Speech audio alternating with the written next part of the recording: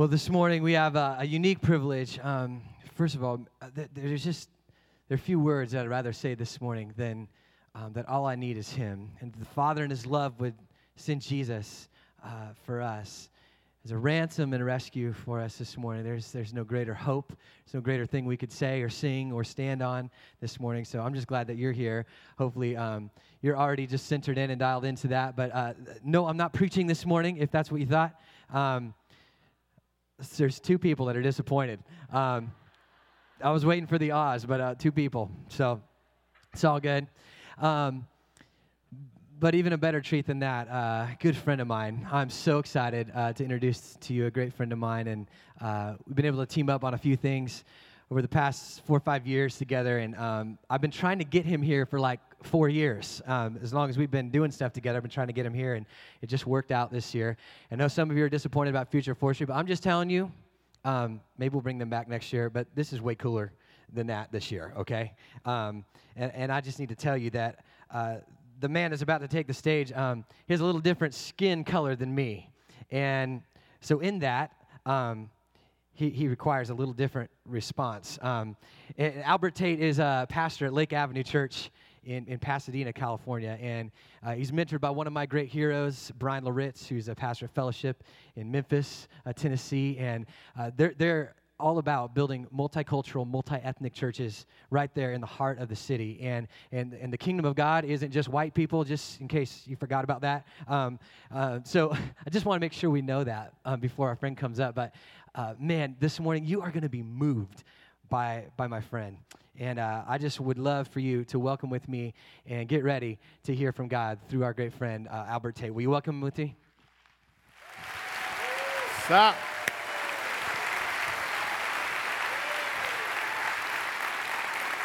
Cornerstone, how y'all doing?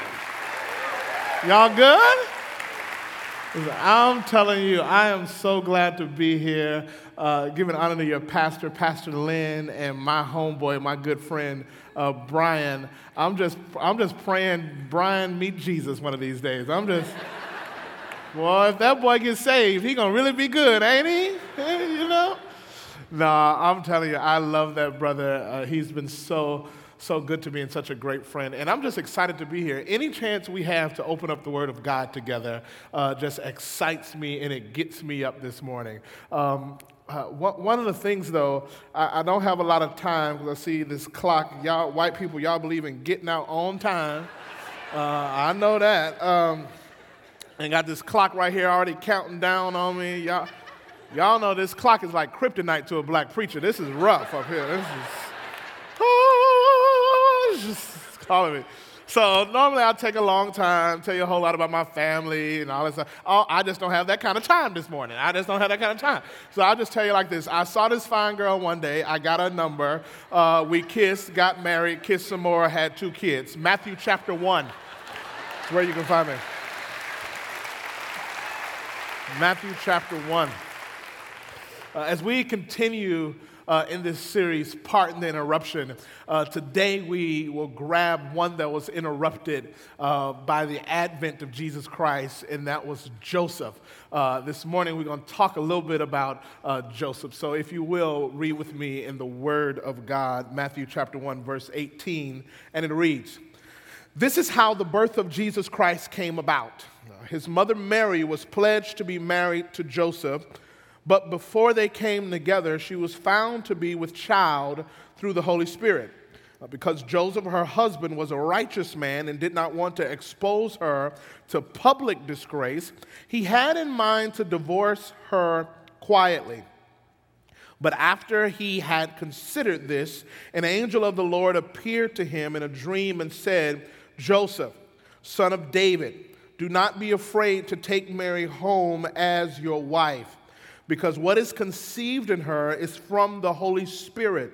She will give birth to a son, and you are to give him the name Jesus, because he will save his people from their sins.'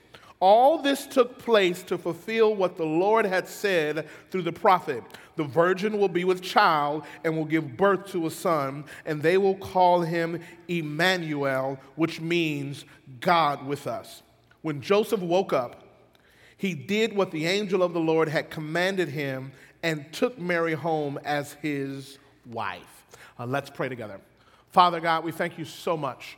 We thank you for the privilege, this opportunity to open up your word. I just pray that you would stand in my body, think through my mind, speak through my vocal cords. May the words of my mouth and the meditation of my heart, may they be acceptable in thy sight.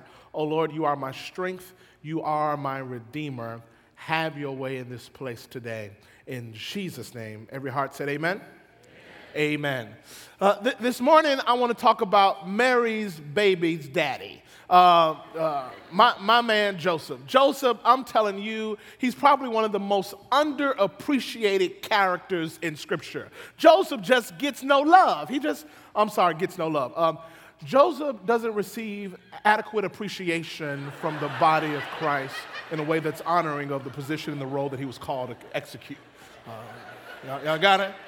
He gets no love, y'all. He gets no love. We give Joe Jackson more love than we give Joseph.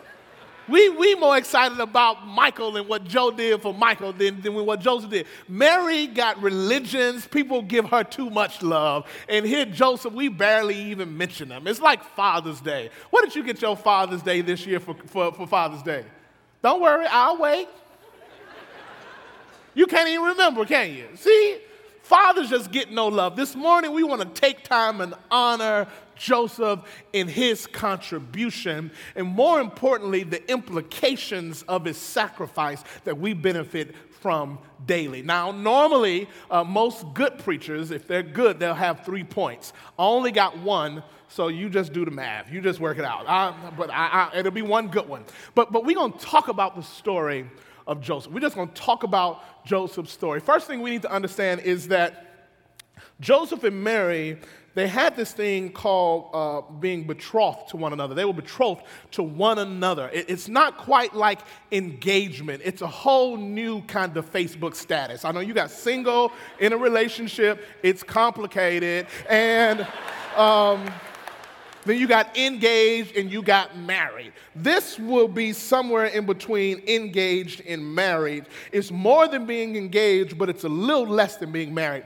Only thing keeping them from a full-out marital status is the consummation of the relationship. Consummation. They hadn't, how do I say this in church? They hadn't had dessert yet. They hadn't had the first dance. They hadn't had sex yet. So that's the only thing that was missing. But everything else, they were in this relationship. They were committed to one another. As a matter of fact, they couldn't even get out of it at this point. At this point of their courtship, they were locked in, and the only way to get out of being married, they would have to go through an actual divorce process. Back then, they would arrange these marriages. I love it. I kind of want to go back in the day. I got 2 little girls. I'm thinking about doing this to them. You just pick another family, and you be like, y'all good people, we good people. Let's have our people make little people. You know what I mean? It's like, let's put them all together. And they would sit and they would arrange the marriage. And a part of the arrangement was you would set up a dowry, which was like this, it's like a prenup without the divorce. It was this sweet deal where the family of the bride would just get stuff. You would sit down and be like, okay, for my daughter, I want 3 cows, 2 goats, and a pig. And then you get my daughter, and you kind of negotiate these terms. Well, with Joseph and Mary, all that was settled. All the terms were negotiated. Everything was a done deal. They were connected with each other. So you could imagine Joseph's surprise when he comes home one day and Mary says, Joseph, we need to talk. She's like, Joseph, let's talk about our highs and lows from the day. Because you're going to think I was high today when I tell you what I have to tell you. I'm sorry, high. Intoxicated by artificial stimulus in a way that clouds judgment and accurate reflection. Okay, high. So Joseph comes in and Mary's like, okay, Joseph, I got some good news and I got some bad news. Bad news is I'm pregnant and you are not the father. It's like an episode of Maury Povich or something. You are not the father. But the good news, Joseph, is the Holy Spirit is the Father. I can just see Joseph packing his bags. He's like, oh, the Holy Spirit, huh? Well, you tell the Holy Spirit to come pay this light bill because I'm getting out of here. You know what I'm saying? Can't you just see Joseph just packing his bags? As a matter of fact, the text says, he says, because he was a righteous man, he was going to put her away quietly. Notice that it's not an issue. It's not if I'm going to put you away. It's how I'm going to put you away. Either way, you going away. You know what I mean? He's like, it's over. This relationship is over. We get a divorce. That's it. But then, before he operates and moves too rashly, he goes to sleep. I don't know if Mary put a little Tylenol PM in his coffee or what. You know, women, y'all, you know, that's another sermon. But, you know, she aided him. Honey, just take a nap first. Just take a nap, yeah. The last thing I'm going to do after my wife tells me that is take a nap. You know what I mean? So I'm just going to believe that he fell into this divine sleep. And this angel speaks to him. And this angel speaks to Joseph and says, take Mary as your wife. Now, you got to understand how hard and how challenging that is.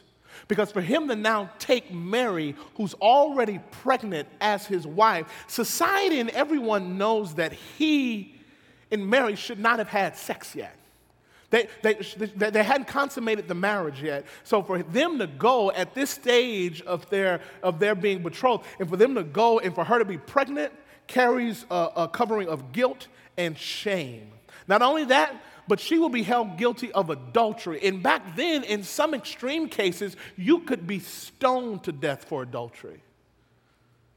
So for Joseph to take her as his wife was a huge sacrifice, because that means he's going to take her on amidst the shame and the embarrassment. Not to mention, Mary wasn't really all that to begin with.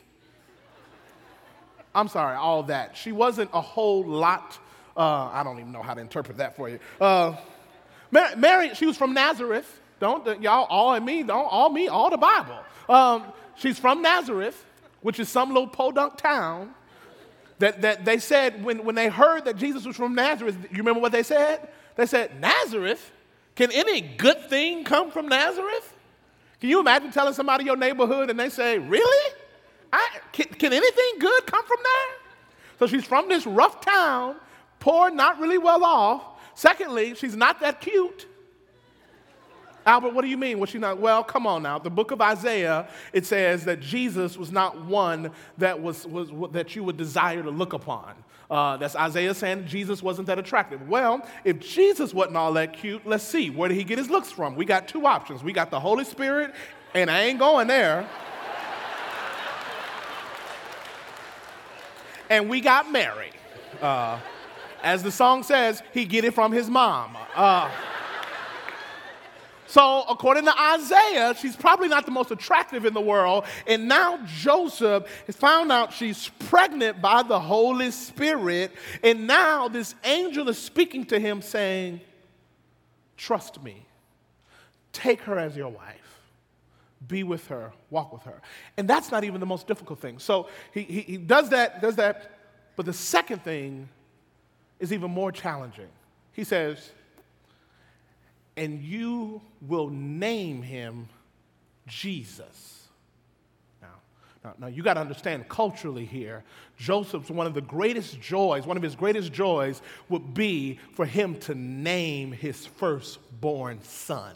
Because firstborn son, the name meant more than just what I call you, but there was a birthright that came with your firstborn son. We know that Joseph's father was a carpenter because Joseph was a carpenter, and the family's business was passed down from generation to generation. You did what the family did, and your name gave you identity, and your name pointed you to who you were and to whose you were. Your name pointed you to who you were and to whose you were. So Joseph was looking forward to being able to name his firstborn son, because his son would carry the birthright, would carry the identity of the family, would carry the tradition, the heritage, the legacy, and the firstborn son will be the one to pass it all down. So now he's denied the right to be able to identify and to name and to shape his firstborn son, he has to sacrifice that, and he has to be named Yeshua, Jesus, because Joseph cannot name him. He gives up his right to name his own son. Because who you are is shaped by whose you are. Who you are is shaped by whose you are. And Joseph couldn't name Jesus Joseph Jr. because then Jesus would have pointed to Joseph. No. Jesus had to point to whose he was. It had to point to one greater than him. It had to point to God. So he had to be named Jesus, the Savior of the world, Emmanuel, God with us, because who you are points to whose you are. Y'all ain't getting it. Let me help you. I grew up in Pearl, Mississippi, a little country town, probably a lot like Nazareth, a lot like Mary's place, not a lot of popularity, little rural country, little town, but there was some beauty about it because everybody knew each other. The community knew each other. My mother played the piano at the little local church there, little church. My grandfather was one of the preachers there in the community, preached over 40-something years. So I was known in the community by whose I was. People would see me. My mama's name was Connie. People would see me and say, "Oh boy, I know you Connie's boy. Yeah, I know you. I went to school with Connie. I grew up with Connie. I saw Connie over at the church. I know you good people, boy. You come from good stock because I know who you are. You Connie's boy. I know you because you Connie's boy." He said, I know who you are. I know who you are. You come from good people, boy. I know your granddaddy, the preacher all the time, boy. I know who you are. You come from good people. You Connie's boy. Interesting enough, I was the youngest of 3 children. My 2 older sisters, we'd all went to the schools. I'd have some of their same teachers. It was interesting, when I got in school, I wasn't as studious as my other sisters, and my grades weren't as good, and I was all lazy and wasn't doing my work and acting all crazy in school. And I'll never forget, teacher looking at my grades, looking at my name, looking at my activities, looked at me and said, "You Connie's boy?" You hear the difference? You hear the question mark in that? You Connie's boy? Because who I was wasn't reflective of whose I was. Who I was becoming in the class wasn't reflective of whose I was, and that was a disconnect because whose I was should shape who I was, but who I was wasn't reflecting whose I was, so it created this disconnect. Are y'all with me this morning? Are y'all with me? Joseph couldn't name Jesus because if Joseph named Jesus Joseph Jr., the best he could do was be a carpenter. Best he could do is point to Joseph. We didn't need him to point to Joseph. We needed him to point to someone bigger than Joseph because Jesus had a job. He had to save the whole world, and he couldn't save the world building houses. He had to save the world, so Jesus' name pointed him to his heavenly Father, God. Jesus' name pointed him to Yahweh. Jesus' name called him Emmanuel, God with us. Jesus' name pointed him to whose he was, and that shaped who he was, the Savior of the world. That's who he was. And then they invite you and I to come and join this family. They invite you and I to come and to be sons and daughters of the Most High God. So we come as sons and daughters, as children of God, and we're a part of this family, and they call us sons and daughters, and they give us their name, and then that then shapes who we are because of whose we are. We belong to God. We belong to his family. That's whose we are. So now whose we are then should shape who we are. I guess the question I want to ask this morning, Cornerstone, is who are you? Who are you? I'll never forget, in high school I really struggled a lot because I didn't understand a lot of the work. I didn't understand it. So I got deemed as lazy real early on. And not too bright. So that was the name that they gave me, and so I started wearing that name. I started wearing that label because my name was Albert, but the labels began to give me my identity. So I saw myself as a failure. I saw myself as lazy, and then I started skipping school and going to parties and acting real crazy, and people loved it because I was the life of the party. So they say, Albert, you're crazy. And I started wearing that label. Albert, I started smoking marijuana and drinking and doing all kinds of immoral activity. So I became a druggie. In spite of all of that, though, in spite of all the popularity and all the friends and all the people, at night when I would lay my head to pillow, although I was around a whole lot of people all day long, I would still feel lonely and an outsider because I felt like I was still by myself. Although I had a lot of friends, a lot of people knew me, I still felt like I was all by myself. And these labels began to shape who I was. I wasn't the most attractive, so I was fat, and I started labeling myself as fat, and regardless of how much weight I would lose, it was never enough because I was always still this fat kid, and these labels begin to shape me, whether other people put them on me or whether I put them on myself. You're going to always be just like your daddy, and I wear the label, and it would shape who I was, and it began to shape my identity. And I don't have enough for everybody in this room, but I'm sure we'd run out real quick because I know that there are many of us that walked in this room carrying labels, wearing labels. Some of us labels from 30 years ago. Some of us, regardless of how much we do, how much love we have. You got a husband who tells you he loves you every day, kids that'll run and jump in your lap, but you would still look in the mirror and think, I'm worthless, because you're still wearing that label that was put on you from years ago. Some of you wear this label of perfection. I gotta get everything right, and if I don't get everything right, then something's wrong with me because I pride myself on wearing the label of being perfect and getting everything right, and I always gotta do everything right. And you find yourself wearing these names and wearing these labels. Some of us, we wear the label of guilt and shame because of the sin of our past. And even though we're not engaged in the sin anymore, we're still wearing the label. I don't know. In a room this size, statistically, maybe somebody in this room had an abortion. And although the abortion was years ago and you moved on with your life, but if you were to be honest this morning, you still wear the guilt and the shame and the regret. And it shapes who you are. Regardless of how much makeup you put on, regardless of how much you do your hair, when you look in your mirror, you still see a failure.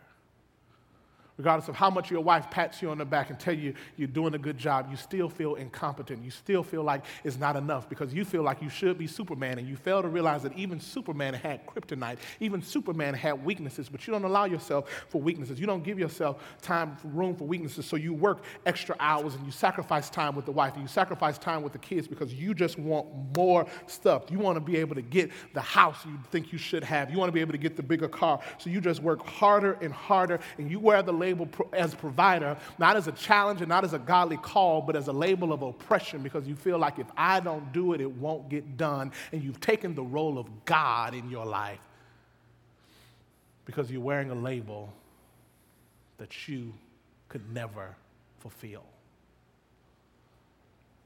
There's a story I love to tell.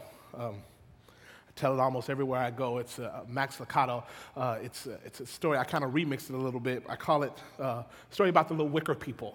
The little wicker people lived in this little wicker world, and they had this fine, polished wood. And the dynamic of this little world was that if you did something really well, if you came in first place, if you did something really good, then you'd get a star. But if you failed miserably, if you weren't that good, then you'd get a dot. Well, there was this little wicker boy that had all the ambition in the world, but absolutely no talent. And he'd try to run and try to come in first place, and he'd ended up coming in last, and they'd give him a dot. He'd try to jump really high, and he'd fall and scratch up his wood, and they'd give him a dot. The boy had so many dots that folks started giving him dots for having so many dots. He just looked bad.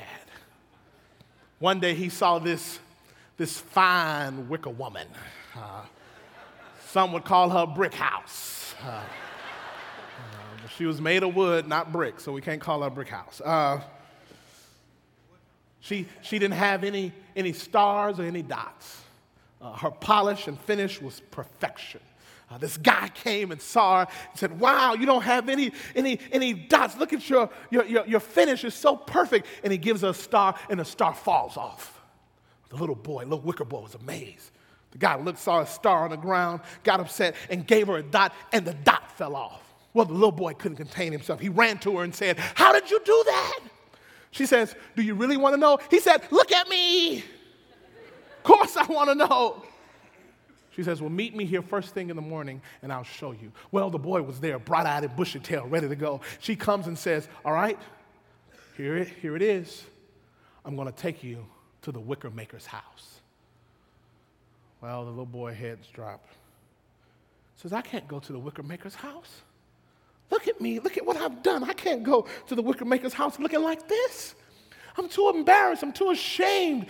I can't show him what I've done to what he created. I can't go." Well, she convinced him. She said, "He's waiting on us. He's anticipating our revival. You have to come." So he says, "All right, I'll go." So he walks reluctantly. When he gets to the door, he just can't bring himself to knock. He says, "I can't do it." And he turns around and walks away, and the wicker maker speaks, and he says, "Come in, my child. I've been waiting on you." So the little boy walks in, and the wicker maker brings him in and sits him down, and they begin to talk and converse and had the most amazing conversation. They laughed, and they played, and they told stories, and they just had the most wonderful, amazing time, this amazing time of interaction. And as their time began to wind up, the wicker maker looked at him and said, "Now, I want you to come, and I want you to sit with me every morning. Just for a few months, I want you to come and spend time with me every morning." The little wicker boy looked up and said, "Every morning?" Wicker maker said, "Yes, every morning." The little wicker boy started walking away, and he looked back and he said, "I'll see you in the morning." Wicker maker said, "I can't wait." And when the little boy turned around and walked away, a dot fell off. Because in the presence of the wicker maker, the dots and the stars of this world just fall off. In the presence of the one that created us, the success and the failure of this world, it changes who we are because we connected with whose we are. And when we connect with whose we are, it changes who we are. Friends, I'm telling you today, Joseph couldn't have named Jesus because Joseph had to get out of the way and allow Jesus to become Jesus Christ, the Savior, the Messiah of the world, because we didn't need a carpenter, somebody to build houses. We needed a Savior, someone that can save us from ourselves and save us from the sin of this world. And Jesus came so that he could give us a new name. He died on Calvary's cross so that the blood streaming down could wash away all of the labels and all of the titles and all of the failures and all of the successes of this world. And through the power of Jesus Christ, we are changed. We are transformed by whose we are, because when we identify whose we are, he then changes who we are. I'm no longer a fat kid. I'm no longer an addict. I'm no longer an adulterer or a fornicator, but I have been born again. I have been bought with a price because Jesus Christ, the Messiah has saved me. He has saved me from myself, saved me from my past, and saved me from my labels.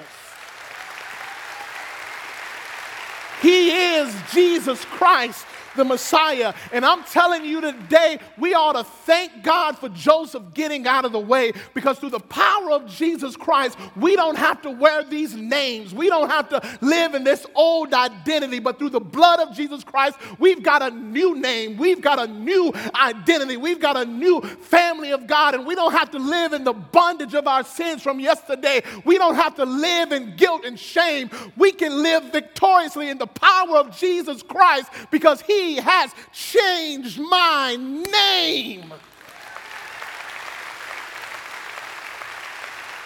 I'm telling you this morning, if you came in here wearing labels, you may be 50 years old, but you still see yourself as the little outsider fat girl. You may be a grown man still struggling to try to find love. You still may be haunted by the words that say you're going to be just like your daddy. You ain't going to never amount to nothing. But I'm telling you, hear the words of your heavenly Father. He loves you. He died on the cross for you. He will never leave you nor forsake you, and he has a purpose and a plan for you.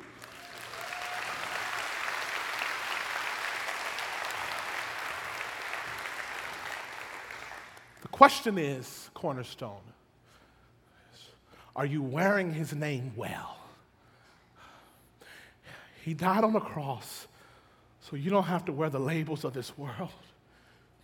He died on the cross so you don't have to live victimized by your past. He has given you a new name. He has given you a new identity. The question is, are you wearing his name well? What are you doing with what he's given you? Thank you, Joseph, for getting out of the way. Because with you, the best we could do is build a house. But because of the power of Jesus Christ and his name, the best we could do is build the kingdom of God. Are you building his kingdom with his name this morning? Every head bowed and every eye closed. Every head bowed and every eye closed. If you're in this room today and you say, Albert, when you talk about labels, I got some. I got labels. And Albert, if I tell you the truth, I've been wearing mine for years. It's like this voice that's on repeat in my mind, and it keeps telling me who I'm not. And I come to church and I hear this word of God tell me who I am, but there's this voice, Albert, that tells me who I'm not, and I hear that voice over and over, and I feel like I'm still that same failure. I feel like I'm still that left out kid from junior high. I still feel like I'm that outsider, and I've been carrying these labels, and I've been wearing these labels for years. Well, my brother, my sister, there is good news for you. You don't have to carry those labels any longer. Joseph got out of the way so Jesus could have a name that saves us from our labels. Today, God wants to free you from the chains of your past, from the labels, from the identity that doesn't reflect your identity in Christ. If you're in this room and you say, Albert, I got those labels, but today I want to release them. And I want to exchange those labels for the new name that Jesus has for me. The new name, son and daughter. The new name, righteous. Today, I want to receive that new label. If you see those old labels and you're ready to let them go today, I'm going to ask you to do something that's going to require a little courage. It's going to require a little strength. If you want to release those old labels, stand up right where you are right now. Just stand up right where you are. Just stand up. Don't look around. Don't wait. Don't take inventory. Stand to your feet right now. If you know there are labels in your life, if you know there are labels in your life that don't reflect your God-given identity, release them now. Release them now. Some of you, your label isn't your failure, your addiction. Some of you, your label is your success. Some of you, you've become intoxicated by your success. Your ability to always get it right. Albert, how do I know if that's me? Because when you get it wrong, you can't stand it. Because you've invested so much time and energy on getting it right. For you to get it wrong, you can't even begin to process it. I would argue that you're not living in the fruit of the grace of God. Because when you get it right, there's no room for God and his grace. When you do it right, that means you're doing it in your strength. God says, no. I want you to do it in my strength. And his strength is made perfect. Come here, Paul, remind us. His strength is made perfect in your weakness. Weakness. That's a word some of you hadn't heard in a long time because you've been so strong. You've been so faithful. And God is saying, I want you to be weak because it's in your weakness that my strength is made perfect in your life. And you've been strong too long. That's why you're so tired. That's why you don't have a lot of grace left. That's why you don't have a lot of energy left. That's why you don't have a lot of love left. Because all of your strength, energy, and love is going into your strength. And this is too heavy for you. What you're trying to carry is too heavy. The marriage is too heavy. The finances, they're too heavy. The children, they're too heavy. This relationship, my son, my daughter, it's too heavy. Your career is too heavy. The ministry, this calling, it's too heavy. This morning, I'm telling you, let me carry you. Let me be your strength. Rest, my weary child. Let me give you a new name. If you're standing, lift those hands all over the room. Just lift those hands towards heaven. Father, we come to you with the universal sign of surrender.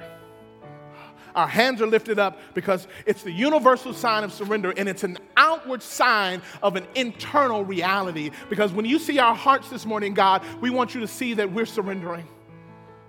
When you see our souls this morning, we want you to see that we're surrendering. See our agenda, see our ways, see our habits, our addiction. God, we surrender everything over to you. See our marriage, God, see our hands up. We surrender. Our children, we've been wrestling with them. We've been wrestling, but today we surrender the sickness, the illness. God, we've been trying to figure it out, but today, look at my hands. They're up. I surrender. I've been trying to do it all in my name. I've been even trying to serve you with my name. I've been trying to serve you with these labels, but today, God, I can't do it. I surrender it all to you, and I call on the name that's greater than all names. God, give me a new name. Jesus, Messiah, come and save me. Save me from myself. Save me from my mess. Save me from my past. Save me from my success. Save me from my failures. God, save me from other people's opinions. Save me from other people's thoughts about me. God, be Jesus in my life and save me. And God, please be Emmanuel. Be with me. Be God with me. Be with me as I walk this dark valley. Be with me as I go through difficult times. Be with me as I go through this holiday season where I always cry more than I laugh because of the loneliness that it brings. Be Emmanuel, God with us. Hallelujah. God, be with me. I surrender my name. I surrender my agenda. I surrender all that I am. And I invite you, Jesus, Messiah, save me. Jesus, Emmanuel, be with me. Jesus, I surrender to you. Messiah, give me a new name in Jesus' name. Every heart said amen. Amen. Hallelujah. Hallelujah.